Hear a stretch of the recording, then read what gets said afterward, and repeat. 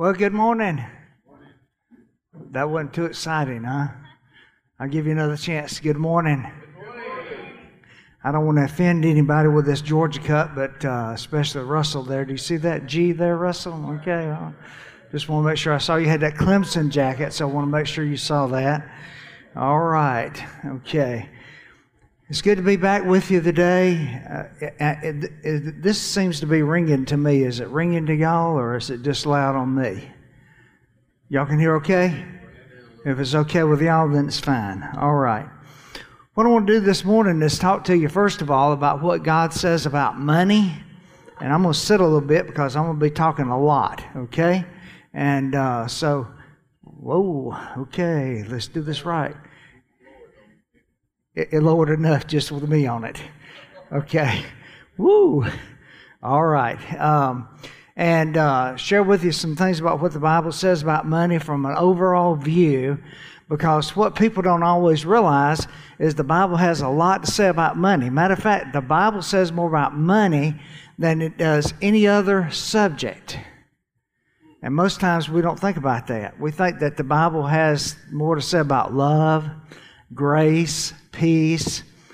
And I find that most preachers, matter of fact, I went to a church not long ago in a city, in a church that will go unnamed, and I found out that the reason I was there, I was like the holy hitman, because I found out later on that they said that the pastor was out of town. He was doing a revival in another city, in another state. And he had asked me to come and talk about money, and the associate pastor said, "We're so glad to have Brother Larry come talk about money, because our pastor, who's been here 27 years, never talks about money." And I'm like, great.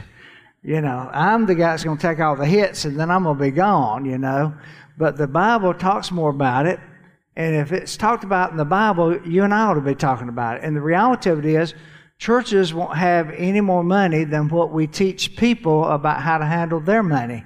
So that's what we're going to be doing today. So I hope that you'll hang with me the entire time that we're here. It's going to be a lot of talking. You should have a outline, a fill-in-the-blank outline. You should have a pencil or something to fill in those blanks with.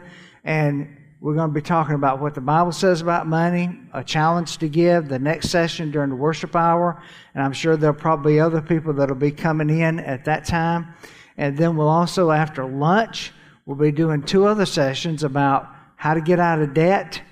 And we'll be teaching you how to manage your money better and give you some hints in that regard. And then the last session on grace giving, because we're sharing about the difference between a tithe and an offering. So God's got a plan for managing money that produces freedom, financial freedom. Because what people that don't manage their money are in is they're in financial bondage. And God's plan for giving emphasizes giving through the Lord's church. And here's what Jesus had to say, and it should be on the slide. It says in Acts chapter 20, verse 35, "It is more blessed to give than to receive." And that's interesting to me that shows up in the Bible in the book of Acts. Because Luke, the doctor, wrote that, and he put it in the book of Acts. And he's telling us and reminding us that we're more blessed to give than when we receive. Have you ever given a gift to somebody? Raise your hand. It's okay to raise your hand, church. All right, that means you're still awake. When you give a gift, who gets the greater blessing from giving the gift? You do, because you enjoy seeing somebody open a gift that you gave them, and it's something that they really wanted to receive, right? And so Jesus said we're more blessed when we give than when we receive a gift. And he makes it plain that money can be a false idol and a false god in our lives. And I want you to listen what Jesus had to say in Matthew chapter 6, verse 24. "No one can be a slave to 2 masters, since either he will hate one and love the other, or be devoted to one and despise the other. You cannot be slaves of God and slaves of money." In other words, you can't serve both. You can't serve God and you can't serve money. You got to choose who you're going to serve. And so, how many of us know somebody who's allowed God to become money to become a false god in their lives? And could that be true of you? I hope it's not true of you that you've allowed money to become a false god in your life. You see, the tragic thing in America today, and people don't realize this, you see all these pet stores, PetSense, PetSmart, all these places. Did you know that in America today that people spend more money on their pets and pet food than they do giving to the local church over the course of a year? Isn't that kind of sad? That more money is given to our pets than it is given to the local church. So money has become a number one false god in America. And in Scripture, God has a financial plan to follow. And when we follow God's plan, the result will be financial freedom for our families. So we're going to look at two major truths in the Bible. And the first truth is this: God's plan to financial freedom calls for money to be obtained honestly. That's the blank there on the outline. So we got to obtain money the honest way. Not to take money from somebody else, but to obtain our money in an honest way. And as Christians, we got to recognize God's ownership. As a verse of Scripture out of Job chapter 41, verse 11, the Bible says, "Everything under heaven belongs to me." How much is everything? Everything is everything. So that means everything, if we believe the Bible, and this is our instruction manual for our lives, everything under heaven belongs to God. So everything belongs to God. And then Psalm 24 and verse 1, the Bible says, "The earth and everything in it, the world and its inhabitants, all belong to God." So everything in the earth, both those verses tell us everything belongs to God. So here's what those verses teach us. First of all, the heavens and the earth belong to God. So that's the next blank on the outline if you're hanging in there with me. All possessions belong to God. Now you go over to Haggai, one of the minor prophets. That's over in the sticky, clean pages of the Old Testament, because we usually lean toward the New Testament, don't look at the Old Testament that much. Haggai was a prophet who was talking about how the people of God had gone and built their houses, and they'd had these great, big old, nice, ornate houses, and they had great places to live, but they didn't have great place of worship because they had not built the temple.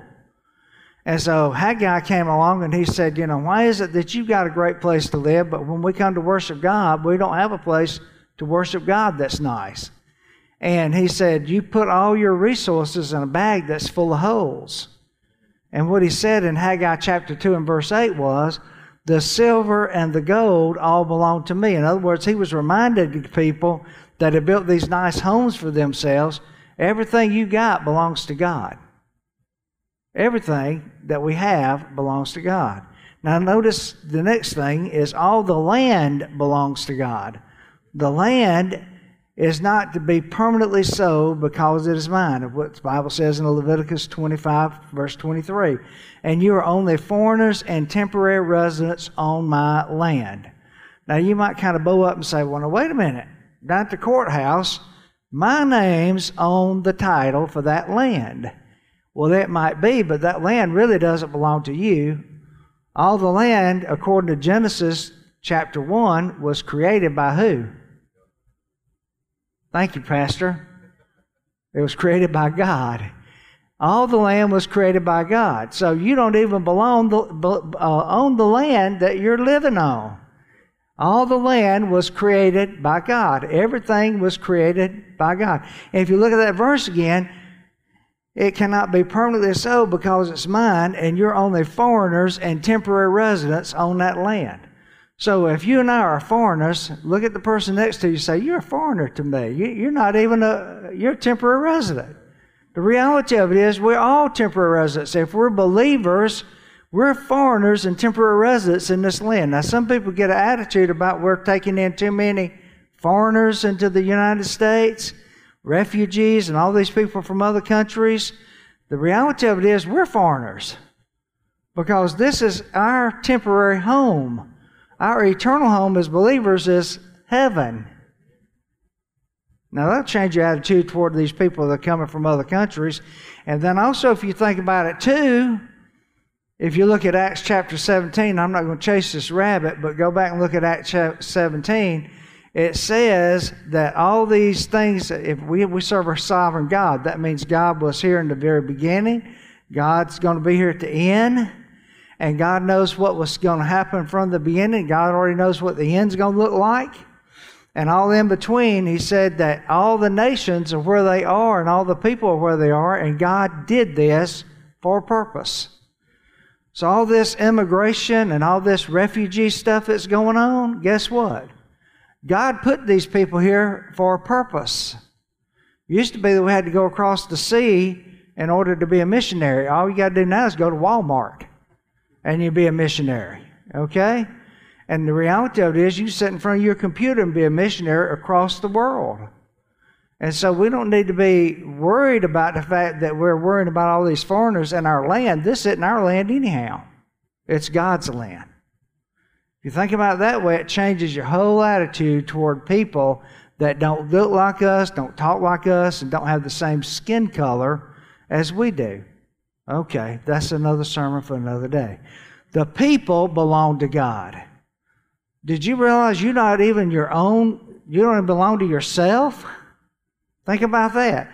You do not know. Do you not know that your body is a sanctuary of the Holy Spirit, which who is in you, whom you have from God? You're not your own, for you were bought with a price. Therefore, glorify God in your body. So, in other words, God says, "I bought you with a price." What was the price that was paid for us? Jesus shed blood on the cross at Calvary. So you're not your own. You've been bought with a price. You've been purchased with the shed blood of Jesus Christ. You don't belong to yourself anymore. You belong to God because Christ died for you. And you received that purchase of redemption. And so we don't even have control of ourselves. We're supposed to be under Christ's control of ourselves. So if Christ controls us, guess what? He controls also our money. You okay out there? We don't control anything. Now you might say, well, I'm in charge of things at my house. Yeah, some of you guys, I run things at my house too. The vacuum cleaner, the dishwasher, everything that's at my house, I run it because she says to run it. The reality of it is we control things. Yeah, we really do. But in reality, God controls everything. And if we think about it, if we're in the proper perspective, we're in a partnership with God. He's the senior partner, and we are the junior partner in that relationship. As a Christian, we've got to accept the responsibilities called for in the partnership. Any of you ever been in a partnership? Some of you may even be in a partnership in a business. My dad was in a partnership with his 4 brothers in a masonry contractor business. Trust me, it didn't work out too well. But the reality of it is that you have responsibilities when you're in a partnership. Here's the first responsibility we have in our partnership with God. Work and trust God for the results. That 4-letter word that we don't like to talk about, work. W-O-R-K. Where did it come into place? In the Garden of Eden. And it was a part of placed upon man when man sinned in the garden. And as a result of that, God has a part in the partnership and man has a part. God's part is, He says, I will supply your needs. Philippians 4:19. And my God will supply all your needs according to His riches and glory in Christ Jesus. How much is all? Hey, y'all, if I got to repeat myself, we're going to be here a long time. How much is all? It's all. All means all. God supplies all of our needs. Now, the challenge we have, we'll talk about this a little bit later, we got to figure out what is a need and what is a want. Now, my grandkids know very well what a want is. I want this, I want that, I want this, I want that. But they don't understand right now what a need is. When they get a little older, they start understanding what I've got to really need versus what I really want. And so we have to understand that God supplies all of our needs. Number 2 responsibility, man's part, is that we've got to work.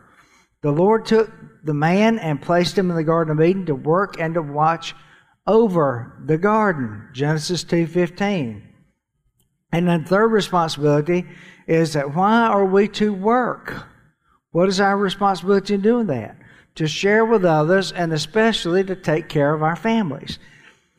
Ephesians 4:28. The thief must no longer steal.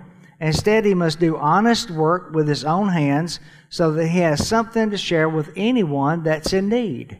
So we work so that we can share with people that have needs and to take care of our families.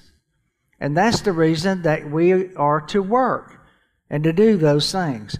So God's plan for financial freedom calls for us to develop a biblical monetary system. Now the thing about it is this stuff doesn't get taught in schools, but it has to be taught in church. That's why Pastor Mike's asked me to come in. That's what we're doing as part of this capital campaign, is to talk about the biblical monetary system. We live in a very materialistic world. And you look on television, you listen on radio, in schools, and everything we see is very materialistic. You got to have this, you got to have that, and it's all these things that we're told that we have to have in our lives. And most of them are things that they tell us that we need, but really most of them are things that they want us to have, that we really don't need. And one who is in love with money and the things that money can purchase, that's what a materialist is. When you're in love with money and the things that money can purchase, you're basically a materialist. And here's what the Bible has to say. For the love of money is the root of all kinds of evil. And by craving it, some have wandered away from the faith and pierced themselves with many pains. 1 Timothy chapter 6, verse number 10. Now think about that. Now that was one of the most misquoted verses in the Bible. And why is it misquoted? Because most people say, well, money is the root of all evil. You ever heard that before? And it really isn't the root of all evil. The love of money is the root of all evil. When you start loving money more than you love God, that's when it becomes evil. Money in itself is not evil, but when you love money more than you love God, then it is evil. And so when you love money, you have a heart problem, not a money problem. You okay? I'll say that again because you might want to write that down and think about it.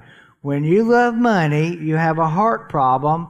You don't have a money problem. And some people have a heart problem because they love money more than they love God. And the way that shows up is folks working more than one job, not because they have to, but because they want to. Because they like all the things that the money affords that they can buy from the extra job. Or, you follow me? And working overtime and taking away from their families because they want all these extra things that the money can buy. And the Bible gives us a great example of that. If you got a smartphone device, you got your Bible with you, look over to Luke chapter 12, verses 16 through 21, and we'll see a great example of a person who was a materialist in the Bible and how it got that person into trouble.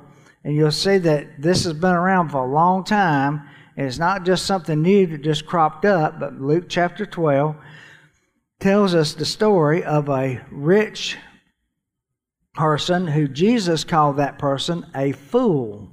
Now that's pretty strong language when Jesus calls somebody a fool.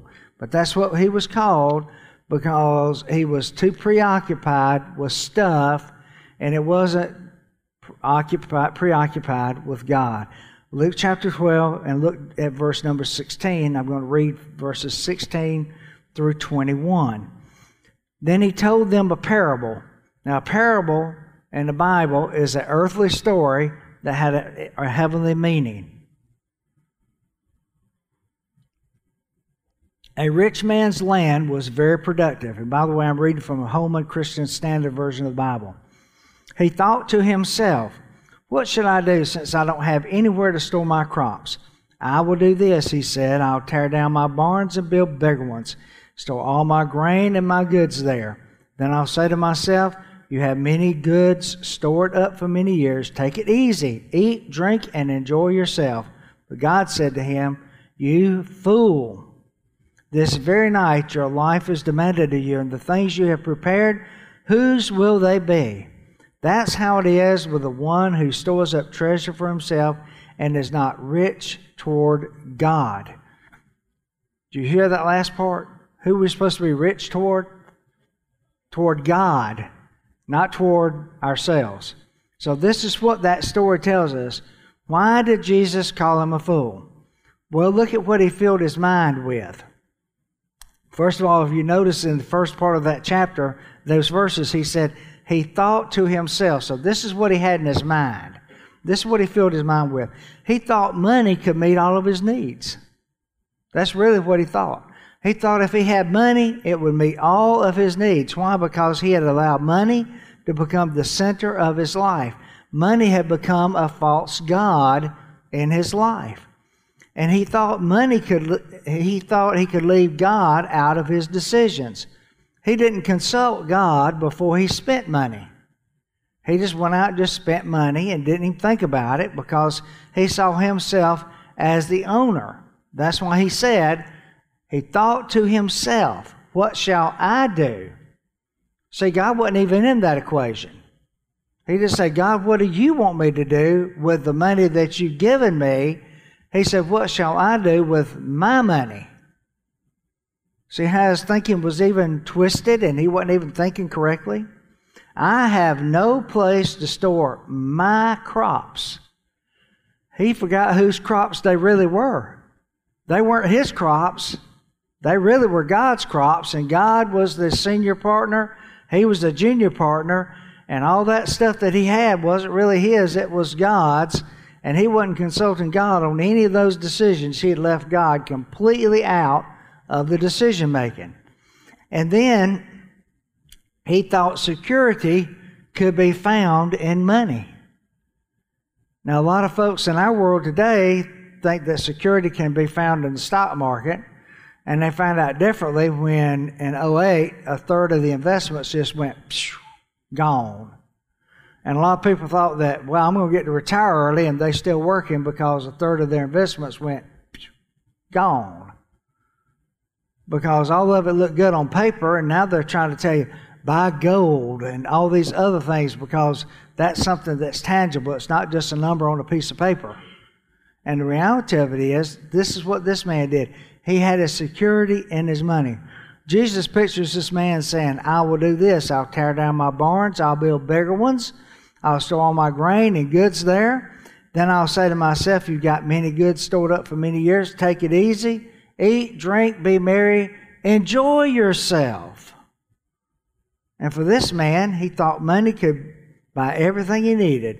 In other words, his security was wrapped up in his money. He didn't understand eternal security. To him, security had to do with this life only, and he wasn't thinking about eternal life. He's just thinking about here and now.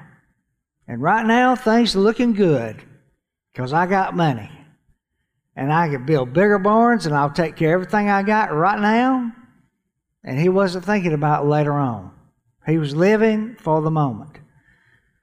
Number two, here's what he left out of his thinking. He didn't think about God's ownership. We just talked about that.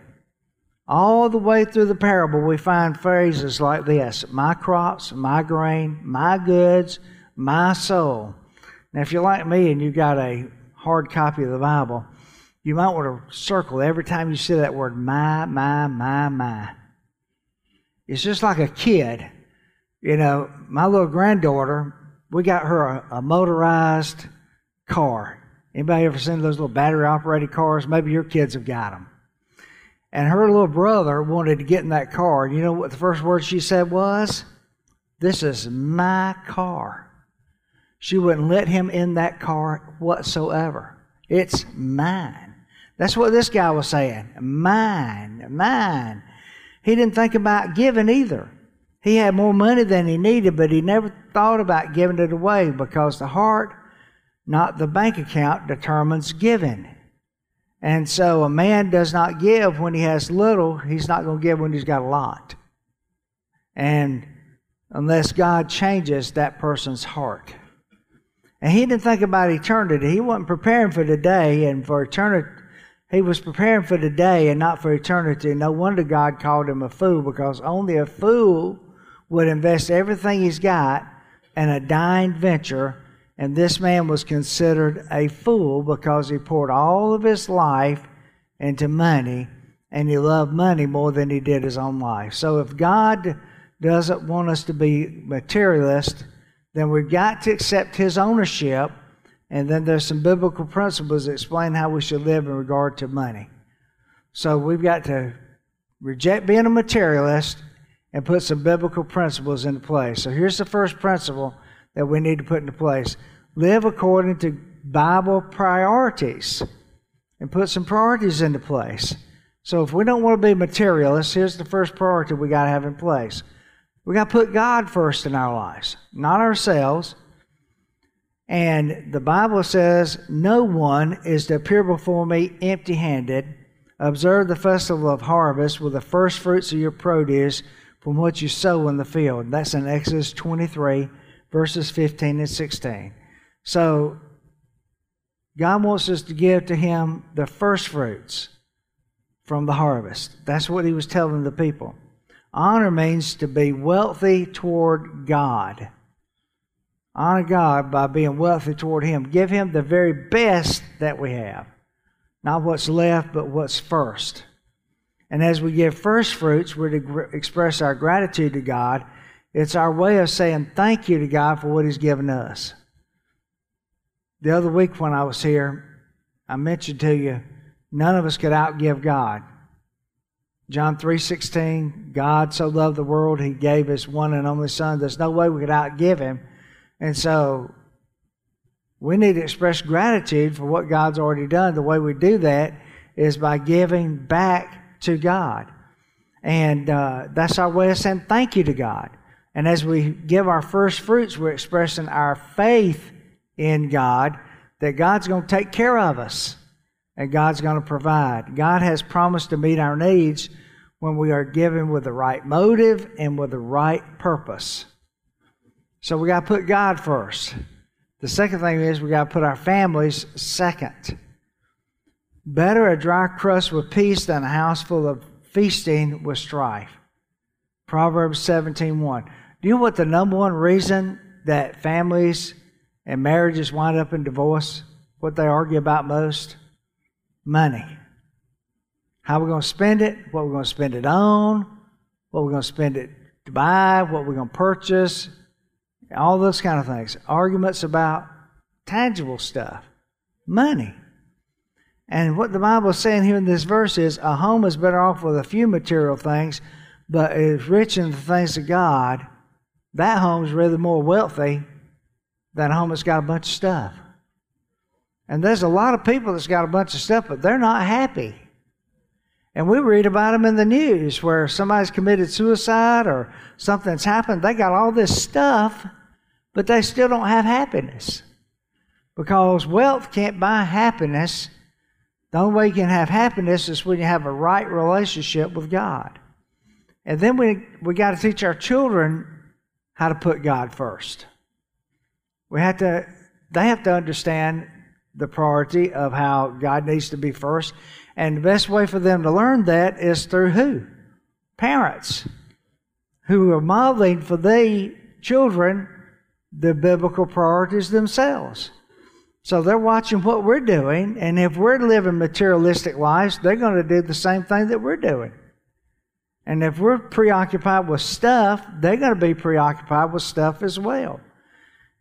And then mothers should keep their priorities right. There's some mothers that are working outside the home, not because they have to, but because they want to, neglecting their families.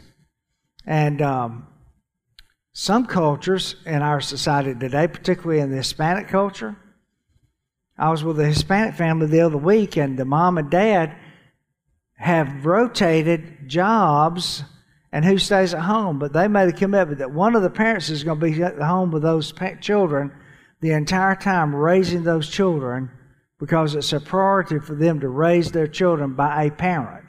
Not by a daycare center, but by a parent.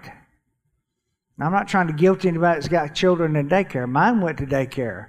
But the reality of it is that they made a commitment they're going to raise their kids themselves.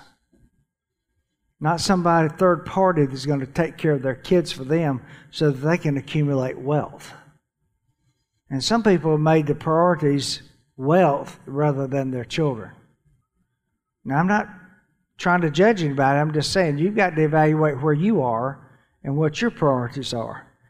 And fathers sometimes have put God, have not put God first, but they put wealth first, and they aren't spending any time with their kids.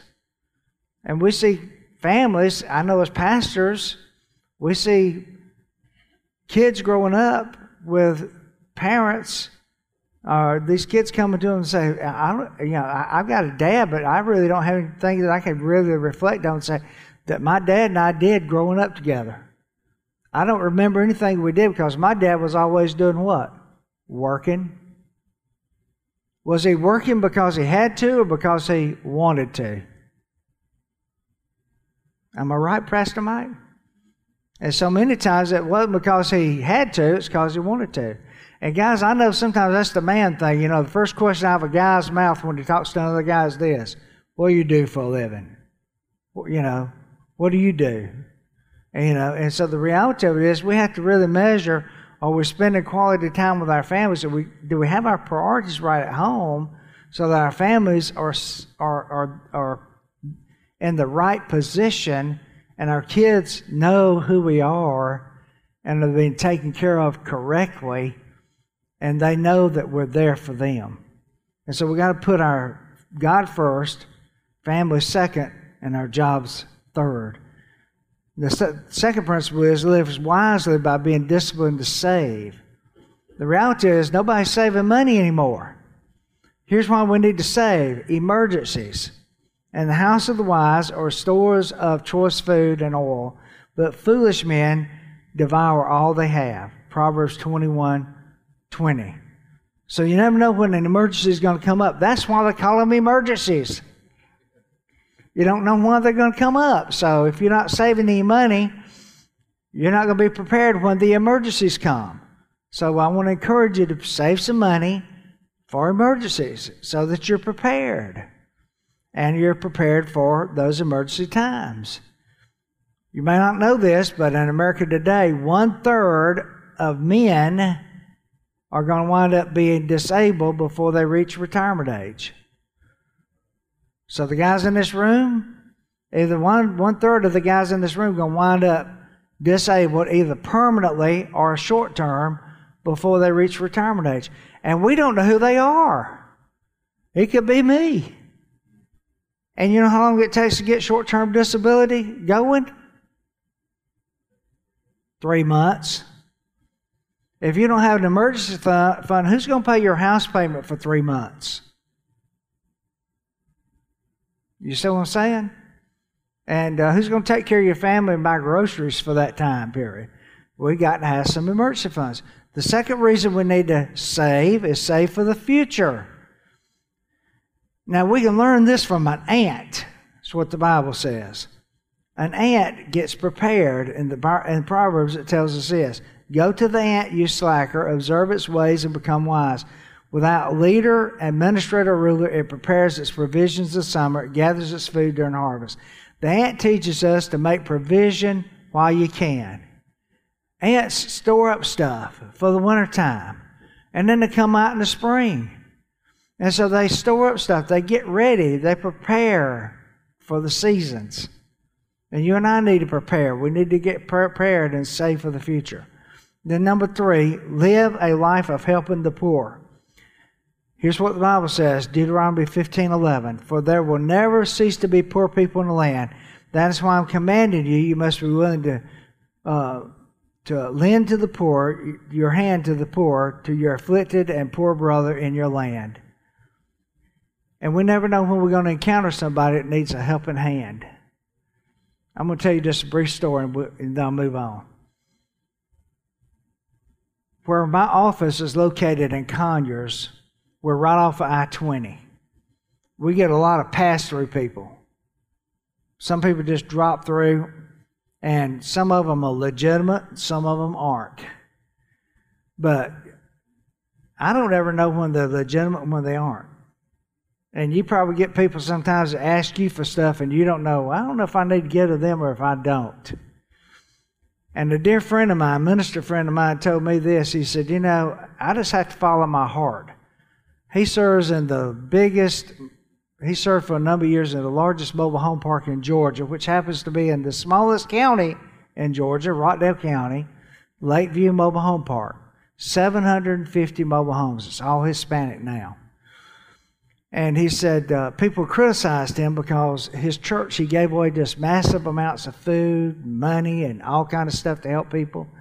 And people would say, you need to be doing more screening than that. You know, you're just giving stuff away. You know what Frank said? He said, I give as the Lord leads me to give to people, and once it leaves my hands, I'm not responsible for it anymore. I did what God told me to do, and then they're responsible to do what they're supposed to do. And so this guy comes to the office, and he says, I need a place to live. I'm homeless. I don't have anywhere to live. Don't have any way to take care of myself. And family's already rejected me, and for good reason. It was drugs and all this kind of stuff. And God this several years ago, God prompted my heart to help that guy. So I took him to a house where they rented rooms. And I took out of my pocket, not saying anything special about me, but I took my own money and I put him up in a room and paid for him to have a place to stay. I put him in touch with another guy that I knew that hired day help and got him a job and got him on his feet, got him on his way. I didn't see him for 3 years. And I walked into one of our churches, invited to a church. It wasn't one of our churches, but it was a prospective church that wanted to join our association. And as I'm walking in the back door and walking to find a seat, this guy comes off the platform. It was a black church. He's sitting on the platform, and he comes bounding off the platform, running down the center aisle, and grabs and hugs me about halfway down the aisle. And it was the guy that I'd helped 3 years earlier. He had now given his life to Christ, called to preach, and was the assistant pastor at that church. And I thought to myself, what would have happened had I not helped him 3 years ago? Why did I say that to you? I say that we need to think about the fact that God gave us resources so we can help somebody else. And so many times we've been taken advantage of. We ought to also realize that we've given the government the privilege of helping people that are poor when the church ought to be helping them. And we need to give to those that are poor and not be cautious in giving. Number 4, be cautious with debt. Be cautious with debt. Here's 2 things we need to realize. Letter A, pay what you owe. Pay what you owe. Don't get a burner phone and so give them a number that they can't call you back when you owe something and say, I'm not going to answer that phone because they don't know how to reach me now. Here's what the Bible says about people that owe money. The wicked borrow and do not repay. So people that are wicked borrow money and don't pay it back. I don't know about you, but if you're a follower of Christ, you don't need to be counted with the wicked. And then follow the biblical concept of surety, which means guarantee. There's 2 things about surety, or guarantee. First of all, there's a warning against co-signing. My brother did what Russell does, works in the bank. He did it for over 20 years. And his phrase was a co-signer was a fool with a fountain pen. Because about 80% of the people that co-sign have to wind up paying that note. Do you know that? Most people that co-sign wind up having to pay. That's the reason they get you to co-sign, so that somebody's obligated for that debt. Proverbs 17:18 says this, it's poor judgment to co-sign a friend's note to become responsible for a neighbor's debt. And then secondly, surety warns against debt that exceeds the value of collateral. We usually break that principle in two ways. When you buy a car, you need to ask yourself, can I afford a new car? What happens to a car when you buy a car, brand new, and drive it off the lot? It devalues immediately when you drive off the lot. That's why they want you to buy insurance to value the car, and the insurance is costing more than what the car is worth once you drive it off, correct? Yeah, they do that for a reason. And then the other way that we break that principle is with these little things right here. Y'all got these? Credit cards. And the only way that you can use these and use them correctly and not break biblical principle is to pay them off at the end of the month. I'm sure all y'all do that, right? I didn't hear a yes. Yeah, so the reality of it is, if you don't, then you're breaking the principle of surety because you're obligated to the debtor that you have on that card. And the reality of it is, that's what these credit card companies want you to do, is become obligated to those high interest rates and continue to have to pay that. And that's where your money's getting, your margin of money's going to, is to those debts. So here's the reality. If we need the future, doing business the world's way might work. But the problem is, only God knows the future. You and I don't know the future. So we got to do things God's way. Here's what James 3:13 and 14 says. Come thou, those who say, listen, today, tomorrow we'll go to that city or this city, spend a year or two there, carry on business, make money. Why? You do not know what will happen tomorrow. What is your life? You're a mist that appears for a while and then it vanishes. So ask yourself two questions. Did you hear that? You're a mist. You appear for a while and then you vanish. So in the scope of eternity, we're only here for a little while. In other words, we're just here for a little while. Eternity is forever and ever and ever. And we think life is a long time, but we're just like a blip on the radar screen. Boom, we're gone. Here's the questions. Am I using debt to climb above the lifestyle God intends for my family or me to have? Am I using debt to climb above the lifestyle God wants for us? And if it's a real need, then will not God provide it for me? Here's a little acrostic that sometimes we don't often think about. The word debt. D-E-B-T. And I don't think I put it on the slide. Yeah, I did. It's up there. You see it on there? Debt. Doing everything but tithe. I'm doing everything else but tithe. Because my tithe and my giving to God is going to my debt. I'm spending it somewhere else. I'm doing everything but doing what God wants me to do with my money. So since God is the only one who knows the future, the smart way to do things is to do things God's way. Let's bow for prayer and ask God's blessing on our time together this morning. Heavenly Father, thank you for this time we've had to spend together. Thank you for reminding us of how important it is for us to follow your instructions, biblical principles that are always true, sound, and good judgment. Bless us today. Help us to take these things into our hearts and our lives, to adjust our lives and make the necessary adjustments that are needed for us to be the kind of people that you'll be pleased with and can honor you. I ask, God, that you'll bless our time and use us for your honor and your glory, and use this process, this generosity today, to make us generous toward you and make us, Lord, the kind of people that you can use. And, Lord, so that we can be great testimonies of your grace. And I pray these things in Jesus' name. Amen.